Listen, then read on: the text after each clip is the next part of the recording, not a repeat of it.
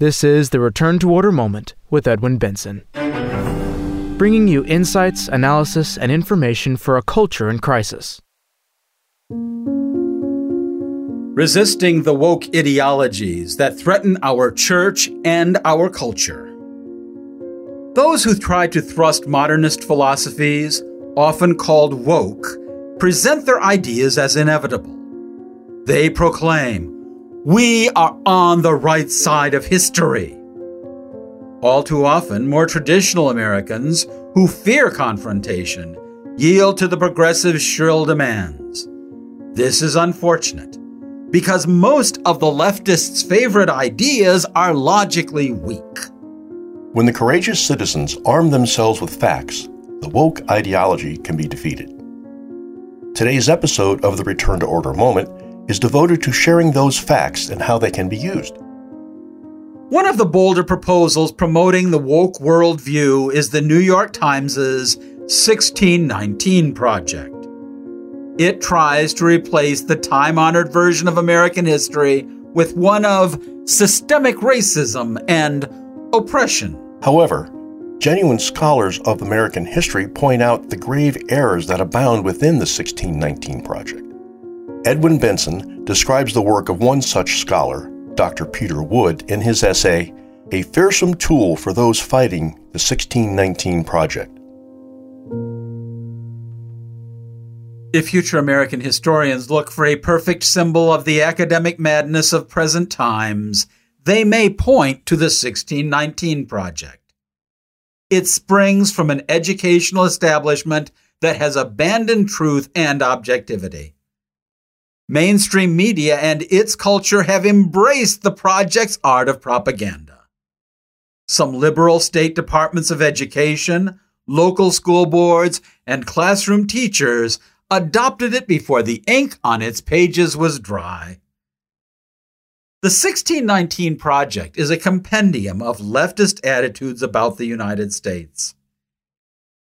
If those same future historians would want to document that the entire academic world circa 2020 did not lose its head, they can start with 1620, a critical response to the 1619 Project by Peter W. Wood. By that time in the future, the historians will know which point of view prevailed. If hope and not hate won the day, it will be because of denunciations like Dr. Wood's fine book. 1620 accomplishes one essential task. It examines the 1619 Project and separates its lies and half-truths from its pseudo-academic veneer. Peter W. Wood is the president of the National Association of Scholars. Founded in 1987, NAS promotes the idea that higher education is still a search for objective truth. In 1996, they published The Disillusion of General Education, 1914 to 1993, which documented the decline of the American university. In 2013, NAH published Dr. Wood's Recasting History, Are Race, Class, and Gender Dominating American History? The NAS also champions the Western civilization courses that virtually all universities required until the late 70s and are so vilified by leftist academics today.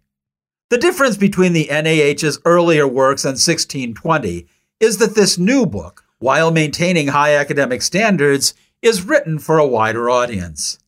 It explains the problems of 1619, but does not lapse into the academic jargon that many readers find perplexing. The following example is an illustration. Quote, "If the 1619 Project were a term paper, any knowledgeable, fair-minded teacher would give it an F and be done with it. It demonstrates not only incompetence in handling basic facts, but also a total disregard for the importance of using reliable sources. The author of the term paper displays wild overconfidence in her opinions and rushes past points that she should have and easily could have checked." Unquote. Dr. Wood laments that the 1619 Project is not an incompetent term paper, but a major statement of the prestigious New York Times. From this platform, the program is doing incalculable damage to the teaching of U.S. history in our nation's schools. Among the author's many points about the 1619 Project are 5 major errors. First, 1619 removes American slavery from any context. It never acknowledges that slavery existed and continues to exist in other cultures, places, and eras. For instance, it never mentions that slavery existed in the Americas long before any Europeans arrived. It does not point out that most Africans were initially enslaved by other Africans and then sold to European slave traders. Second, it promotes understandings of slavery in America that are factually false. For example, project author Nicole Hannah-Jones writes of the first Africans sold in Jamestown in 1619. Quote, "They were among the 12.5 million who would be kidnapped from their homes and brought in chains across the Atlantic Ocean." Unquote. Such a statement might lead students to think that all 12.5 million slaves came to the U.S. That is false. Dr. Wood accepts the 12.5 million number as a total, but points out that only 388,000 came to North America. That is only slightly more than 3% of the total. A far larger number went to the sugar colonies of the Caribbean. Third, Nicole Hannah-Jones would have students believe that enslaving Africans was eagerly and enthusiastically accepted by the earliest Jamestown settlers. Dr. Wood points out that slavery came as something of a surprise, as witnessed by the fact that no legal status for slaves existed in Virginia in 1619. These early Africans were treated as quote-unquote indentured servants, for which there was a pre-existing legal structure. African slavery in Virginia took almost a century to become the institution that most modern students would recognize. Fourth, the 1619 Project resists the fact that much heavy lifting in the process of abolishing slavery was done by white men. The politics of abolition and the white politicians who debated it go unmentioned. In Nicole Hannah-Jones's fantasy world, the abolition of slavery was accomplished by the enslaved themselves and only by the enslaved. Fifth, the motivation behind 1619 is that the history of American slavery has been underplayed or ignored. Dr. Wood spends a fair amount of time showing that this contention was, perhaps, accurate until the 1950s. However, the history of slavery has been intensely studied and taught in the last 7 decades. No American history textbook in common use in 2020 can be justly accused of ignoring slavery. These are just a few of the inconsistencies, misleading assumptions, and falsehoods presented by the 1619 Project. Dr. Wood's fine book offers more than enough evidence to back up his conclusion that, quote, "The 1619 Project as a whole is myth-making, aimed at intensifying identity politics and group grievance. It doesn't aim, as it says, to tell our story truthfully. It aims to tell it with falsehoods and deceptions for the purpose of instilling resentment." Unquote. Unfortunately, these falsehoods and deceptions are making their way into the curricula of far too many schools. They form the undercurrent of animosity and resentment found in many American history classrooms. Nicole Hannah-Jones and 1619 are not the problem. The New York Times is not the problem. The problem is that too many American progressives see history classrooms as incubators of quote-unquote social justice. Teachers, buttressed by 1619 and texts such as A People's History of the United States, present a persuasive version of critical race theory to children unequipped to refute it. Left-leaning instructors use their students to quote-unquote signal their virtue as quote-unquote allies of Black Lives Matter and other such movements. Unfortunately, most parents who find themselves in verbal battles with teachers, administrators, and school boards are not prepared. They, unlike their adversaries, haven't studied history in decades. They have not participated in quote-unquote professional development sessions in which the ironically racist ideas of Ibram X. Kendi's How to Be an Anti-Racist are promoted. In this context, 1620, A Critical Response to the 1619 Project, is a vital resource. It supplies much-needed ammunition for those ideological battles. With it, parents and other concerned Americans can poke holes in 1619 and critical race theory. Everyone needs to engage in this battle as if America's children's futures depend on it. Because they do. The 1619 Project is only one of a series of ideas that concerned parents should resist. Another is something called whole child education. Proponents of this theory argue that the schools should focus on the emotional state of children, often to the exclusion of the material that society expects the schools to teach. The mundane facts of science, history, and mathematics are ignored in favor of social development. Mr. Benson exposes this educational malpractice in his essay, Are Parents Losing Their Children to the Whole Child Deception?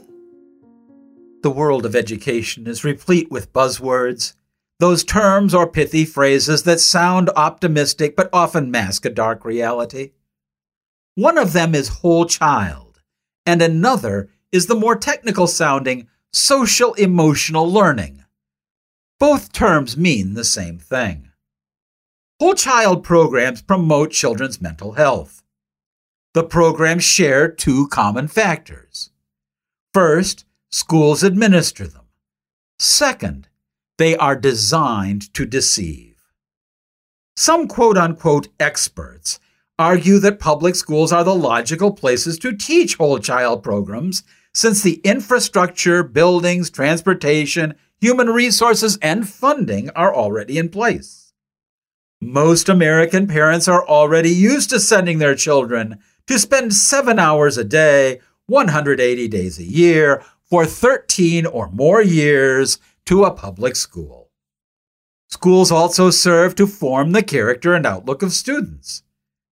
The basic theory behind modern education affirms that there are 4 functions of schools: intellectual, civic, economic, and social. Indeed, most schools are intellectual places where students pick up knowledge and skills. They also serve a civic function by teaching children how to be good citizens. Schools teach useful skills that add to the productivity and economic welfare of the nation. Public schools long focused on these 3 functions. Under the leadership of John Dewey, 1859 to 1952, and his modern-day disciples, the emphasis gradually shifted to the social element. Since Dr. Dewey was a utilitarian materialist with strong leanings toward socialism, progressive education emphasized this point of view. Thus, education shifted away from the notion that education should give children the tools to find their place in society, aided by the accumulated wisdom of the ages. Progressives have increasingly used schools as a vehicle to turn society in their preferred direction. The projects of these social engineers have wreaked great havoc on society. The current whole child philosophy is a favorite tool to push the progressive agenda. Teachers can broach any topic under the argument that the schools must address not only facts, but the needs of the whole child. School officials can then decide the nature of those needs. An example of the philosophy's harmful effects is illustrated by a recent incident in Williamson County, Tennessee.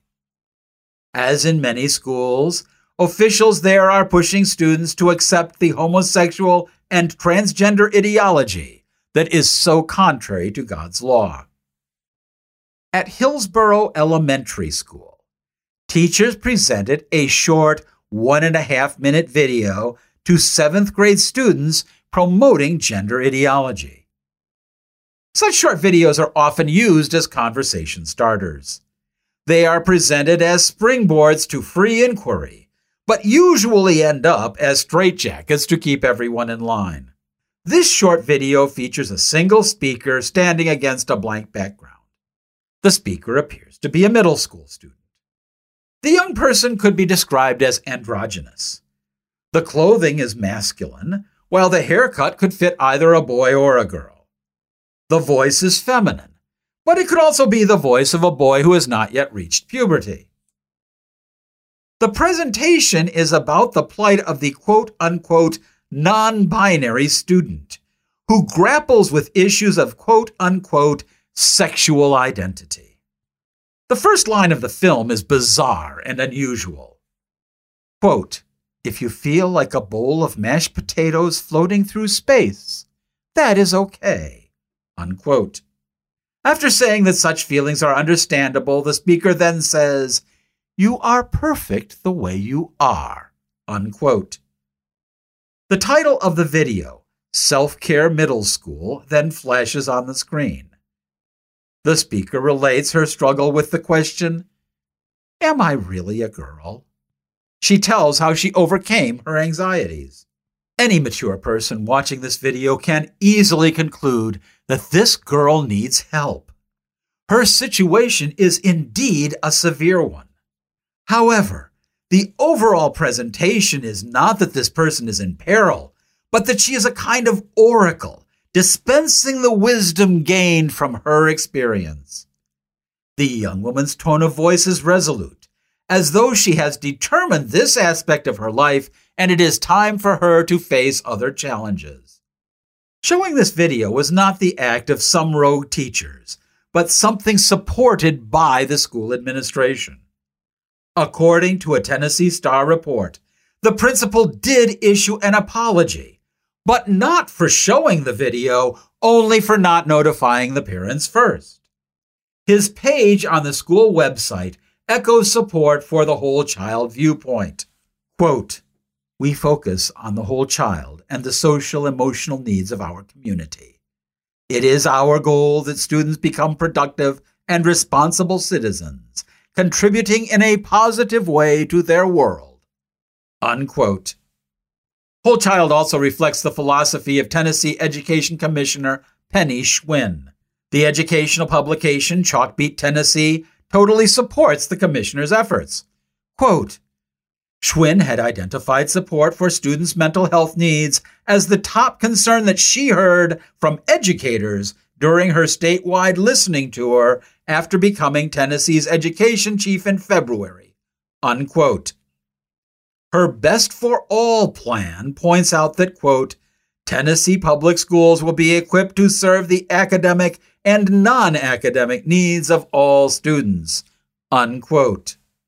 Unfortunately, those non-academic needs are filtered through the homosexual and transsexual ideologies' distorted lens. There is no epidemic of such children. Those who are so afflicted need intense one-on-one help.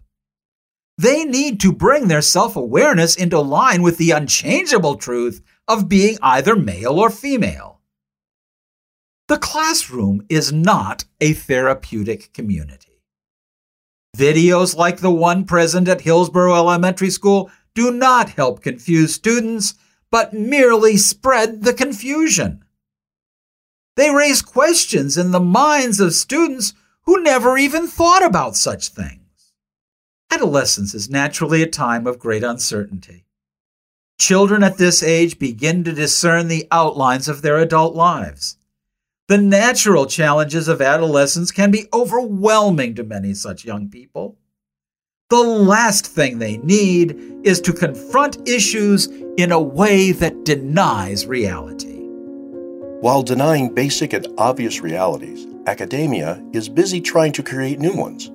In today's environment, many professors specialize in creating new and previously unknown forms of racism.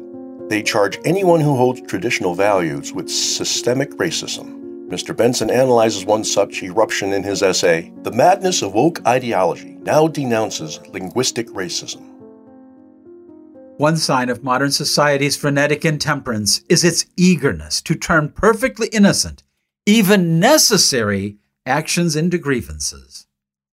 The tactic keeps the ground constantly shifting. Eventually, the acceptable action becomes anathema. For example, the United States has long helped immigrants integrate into American society by teaching them English. Learning new languages is not without its difficulties. However, these integrating efforts immensely helped immigrants and their families enjoy academic, economic, and social success beyond their wildest dreams. Such success is not appealing to the leftist mentality because it looks for occasions of strife and discord. Overcoming the difficulties of learning English is now surfacing as an example of linguistic racism. The chief promoter of this twisted concept is Professor Peter DaCosta of Michigan State University. In the publication MSU Today, he provided a vague definition, quote, "Acts of racism perpetuated against individuals on the basis of their language use," unquote. It might be caused by, quote, "jingoistic sentiments that target speakers who do not use the dominant language," unquote. Another manifestation might be Mr. Trump's use of the phrase Chinese virus when talking about COVID-19. Dr. DaCosta claims that there are two ways to commit acts of linguistic racism: overt and covert. Overt linguistic racism happens when someone uses language to ridicule someone who speaks English with an accent. Using mock accents to discredit another falls under this category. Another possibility would be to use an exaggerated form of Irish, Italian, or Polish accents to tell a joke about these groups. As the name implies, covert linguistic racism is less blatant. Dr. DaCosta gives the example of saying, quote, "Could you please repeat what you said? I don't understand your thick accent," unquote. Another such occasion arises when, quote, "someone openly says only English is to be spoken in the workplace, despite the fact that co-workers might be multilingual," unquote. These examples of so-called covert racism fly in the face of common sense. The purpose of language is to communicate the truth to another person. If a heavy accent prevents this communication from happening, someone can ask that the other repeat. If this communication involves something serious, like the dialogue of a surgical team, then this request becomes an urgent duty. There is nothing racist about clarifying something where lives are at risk. Likewise, a workplace's English-only rule is entirely appropriate if the only language spoken by all employees is English. The proper functioning of a harmonious, safe, and efficient workplace demands a common language. There's nothing wrong with accents. They add to the appeal and variety of a language.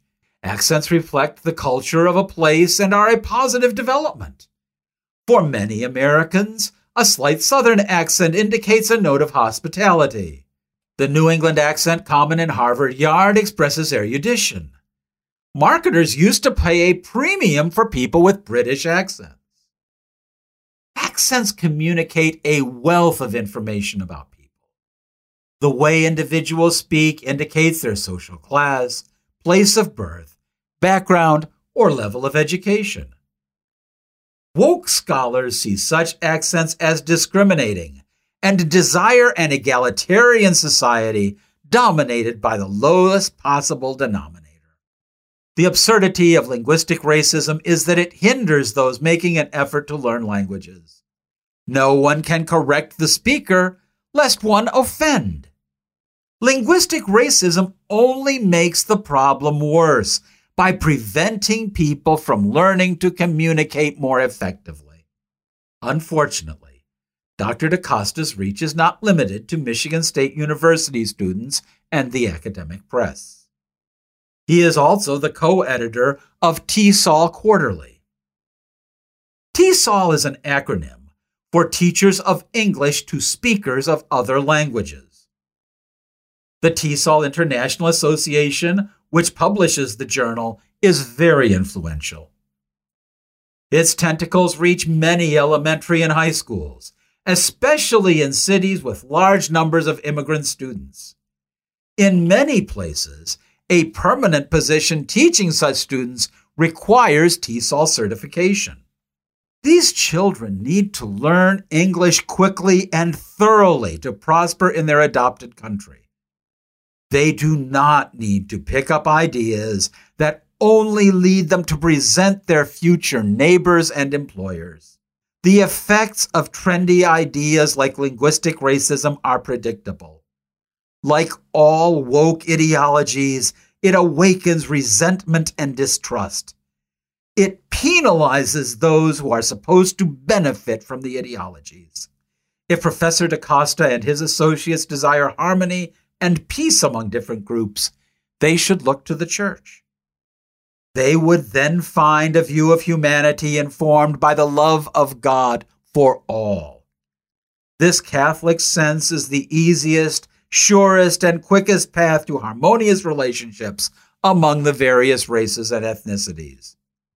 In contrast, the woke philosophies, motivated as they are by Marxist ideas of oppressor and oppressed, spew only hatred and division.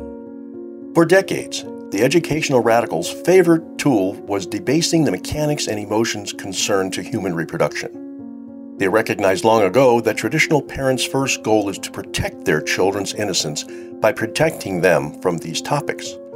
The radicals then swoop in as early as kindergarten, knowing that the students are blank slates in this area. This gives the radicals an opportunity to destroy virtue before it has a chance to bloom. However, parents can defeat these purveyors of indecency. Mr. Benson examines one such case in our final essay for this episode, Chastity Student Blasts Sex Ed Zealots. Christian students on the front lines in the culture war over chastity can take heart in the experience of Markale McBride.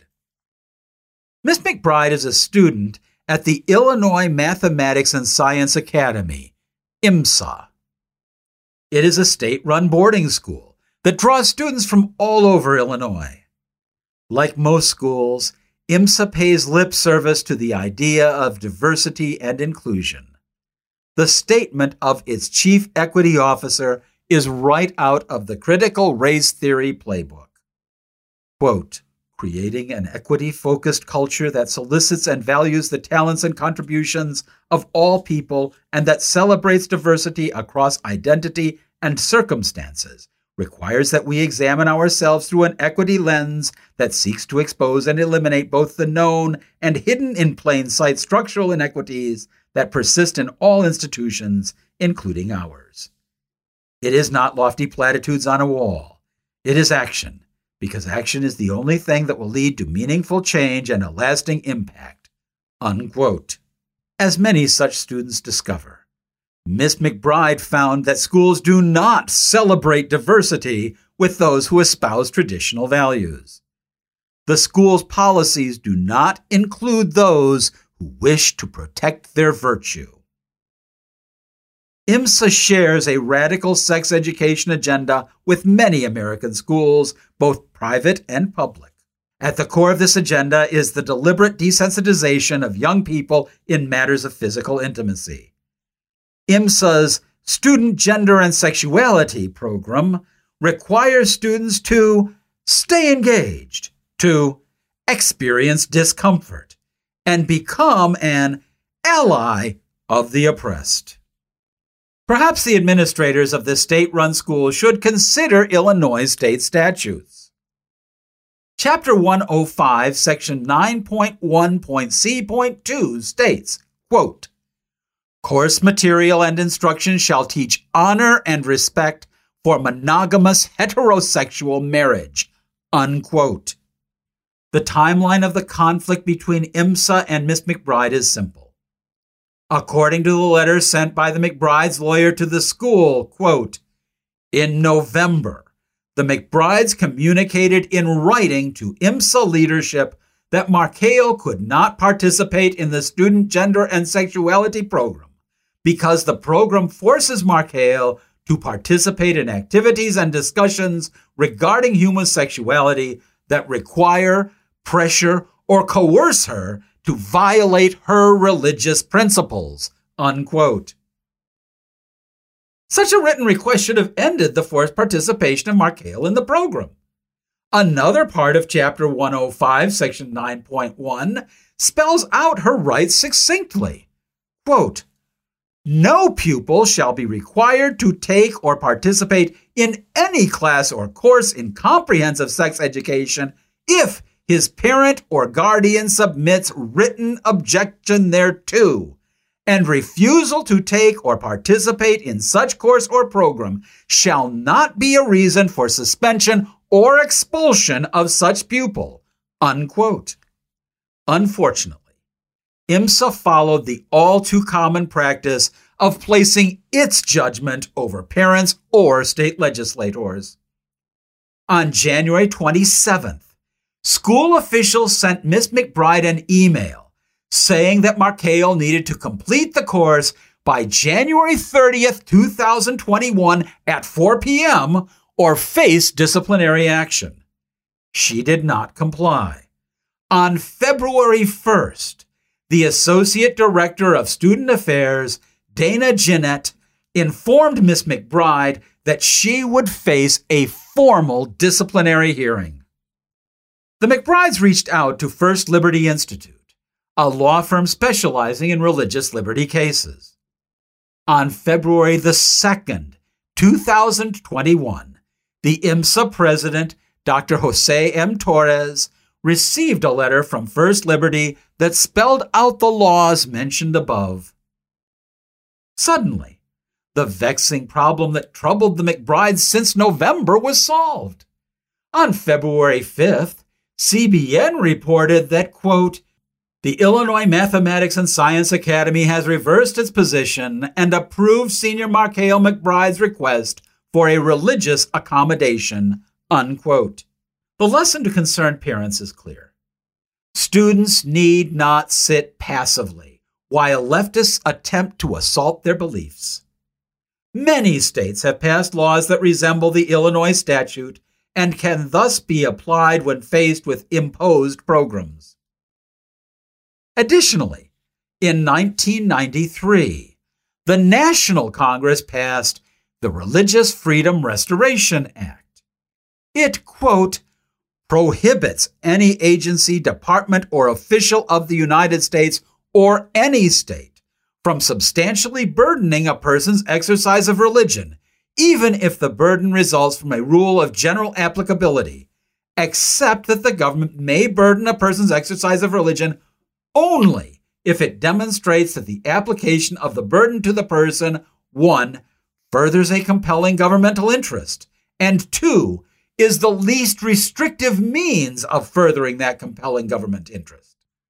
The law sponsor was current Senate Majority Leader Charles Schumer, whose liberal record is one of long standing. The federal law is not as specific as the Illinois statute. It, however, is the law. It would take a more than normally brave school administrator to involve the school in a case involving federal law. Markale McBride's victory should cheer all those who insist that schools respect their children's rights to remain innocent. Parents facing similar situations should echo John Paul Jones's words, "I have not yet begun to fight." This concludes Resisting the Woke Ideologies That Threaten Our Church and Our Culture. Thank you so much for listening. Return to Order, of which it is podcasted only a part, strives to be a source of light in a dark and disordered world. Your prayers are appreciated. If you have enjoyed this podcast, we ask that you subscribe to it and give us a 5-star rating with the service through which you are listening to it. Increased subscriptions with high ratings mean that more people will be directed to the Return to Order moment when searching for new podcasts. So, by rating us, you can help Return to Order be more effective. In addition, Subscribers gain access to all previous episodes of the Return to Order Moment. We would also like to recommend the book which spells out our motivations behind our work. Mr. John Horvat's book, Return to Order, is available as a free download through our website, www.returntoorder.org, or in printed and recorded form through our bookstore. All rights are reserved. Copyright 2021 by the American Society for the Defense of Tradition, Family, and Property, TFP. Tradition, Family, and Property, TFP.